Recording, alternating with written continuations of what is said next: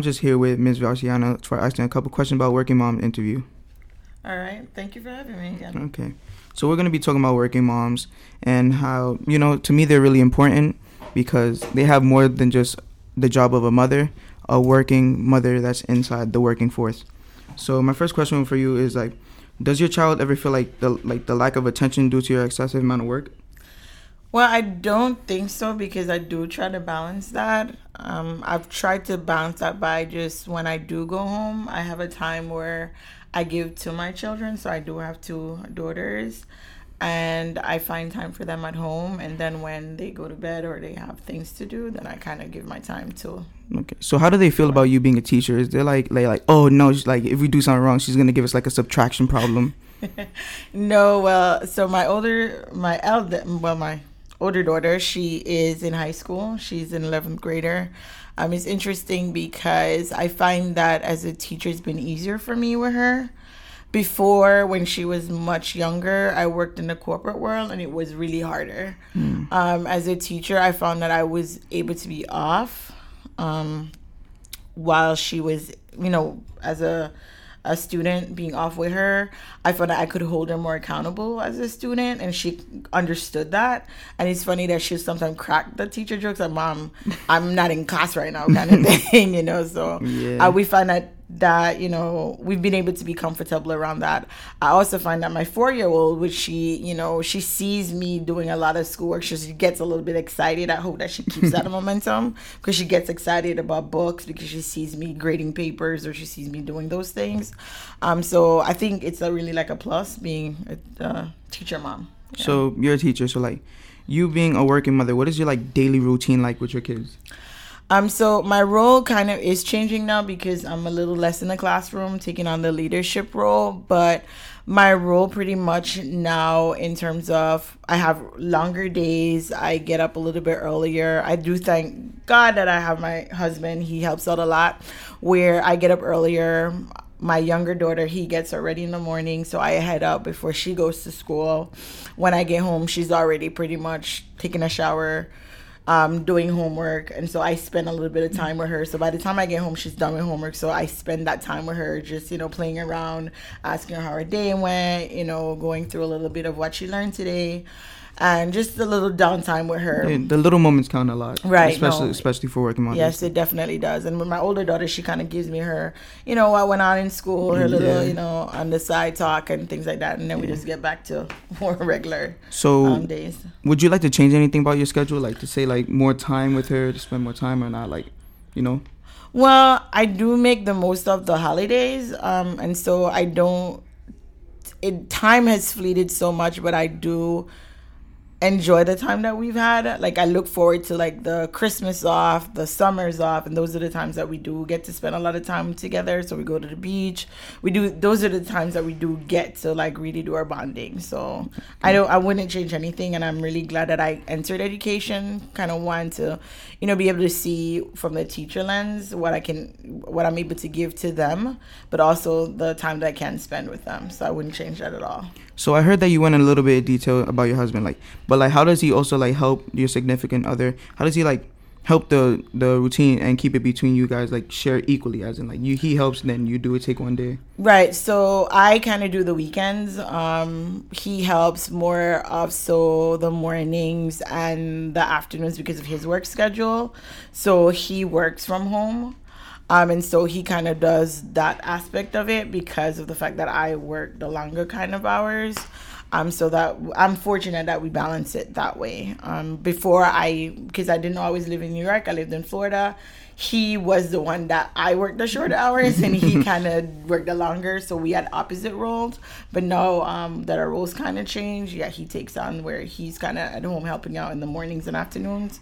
And I kind of do the weekends. So you, as a teacher, you get out of work late. How does that intervene with your personal responsibilities and your work responsibilities? So I try to do as much at work, so I don't take work home. I do my best not to. It's emergency cases where I have to finish things at home, but it's not always. So I do make sure I commit to that and I just stick to it.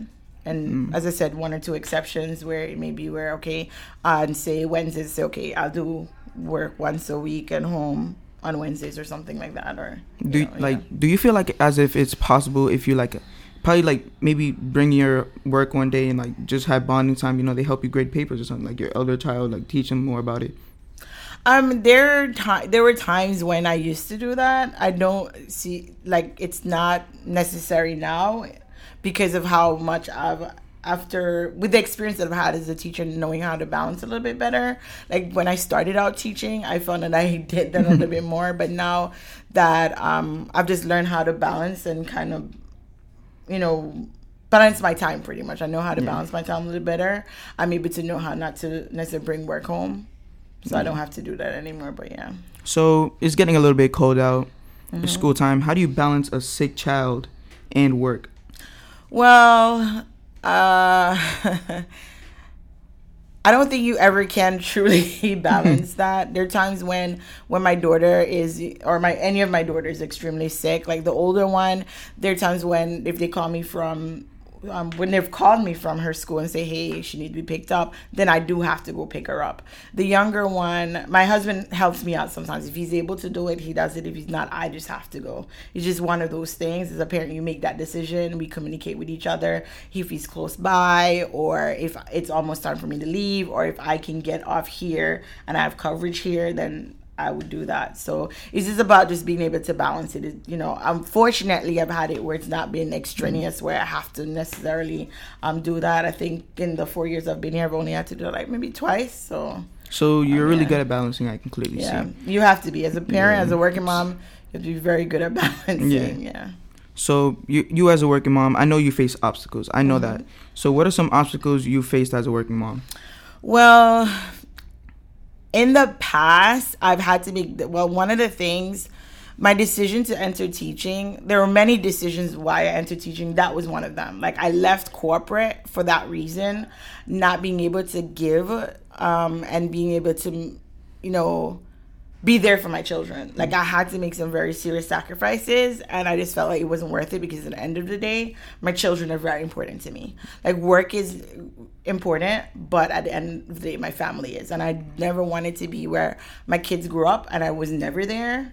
And so I had to make that decision. So I left corporate. That was one of the reasons why I left the corporate world. So you're very big on family comes first? Yes. Okay. Yeah. But like all these obstacles you face, like how did they affect your readiness for teaching, as in you in the classroom? How did I know you're going to say I don't bring it into the classroom, but like how has it affected you in the classroom? Interesting enough, my viewpoint as a parent is a part of how I am in the classroom. I'm a mom in the classroom. So I treat my scholars pretty much like the way in which I tackle their work ethics and how I expect them to treat their work ethics is how I treat my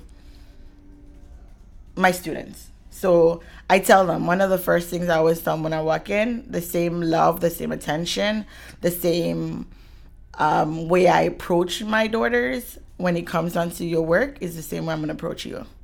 And so I'm going to be hard on you about your work. I'm going to be hard with you about the way you turn in your assignments, just the same way I would expect from them. So you keep the same vibe with your students as your kids. Like, if you have a due assignment, I'm going to make sure you're on that. As in, when you go home, you have a due assignment, I'm going to be on that too. Exactly. That's how I treat it, yeah. Mm-hmm. So in the beginning of the year, you have kids, you got to get them ready for school, but you got to get yourself ready. Mentally, I know especially mentally for the kids. So, but like, do you get anxious when your kids go to school for the first time, knowing that you're a teacher? Interestingly, my daughter started kindergarten this year, and I thought I would be, but I wasn't. And I don't know why. When I think about it, I don't know why I wasn't so anxious.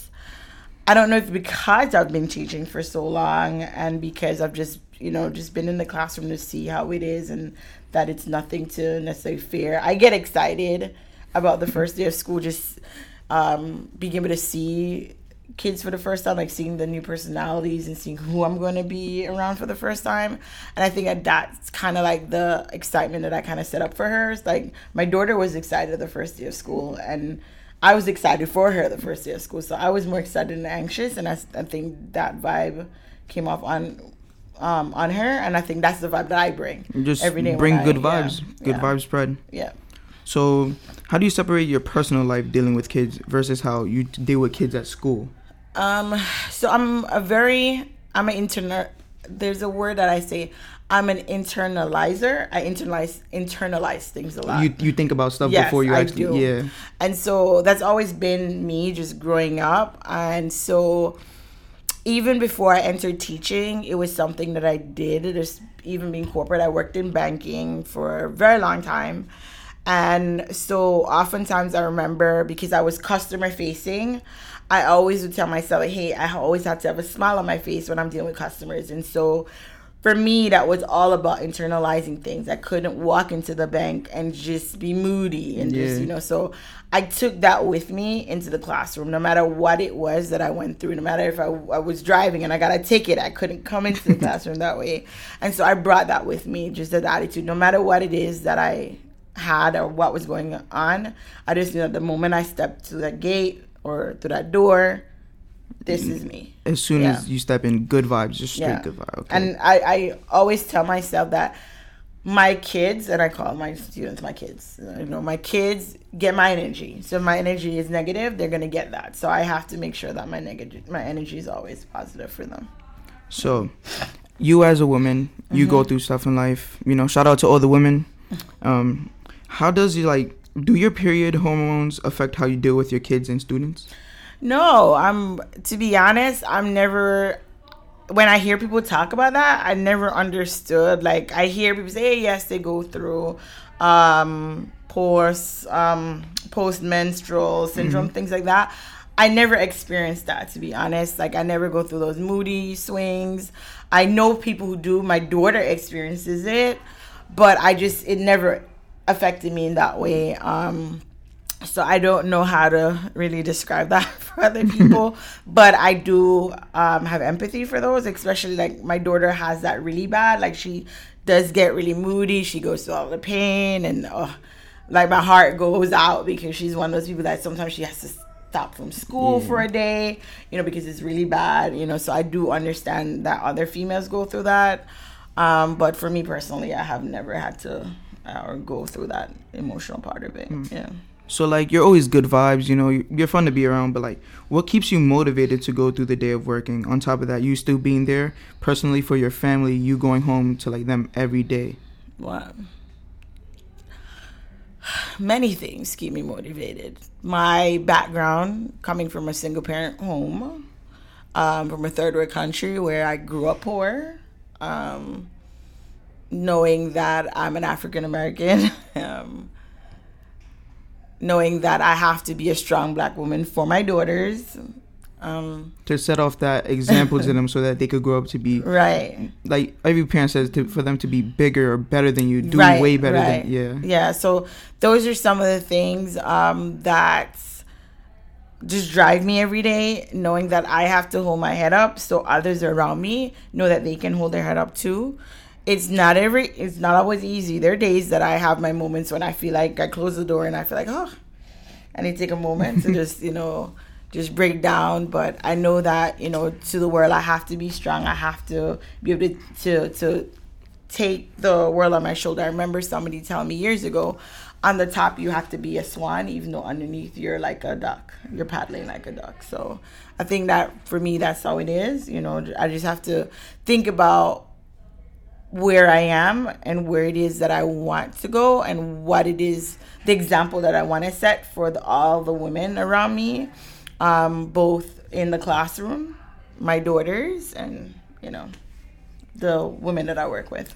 Well, it was really good. This interview was really good. We have a working mother here to share her idea on how she lives. And I just want to say, Ms. Varciano, this was a very good time. And thank you. Thank you so much. It was a pleasure. It's Elijah, and we're signing off.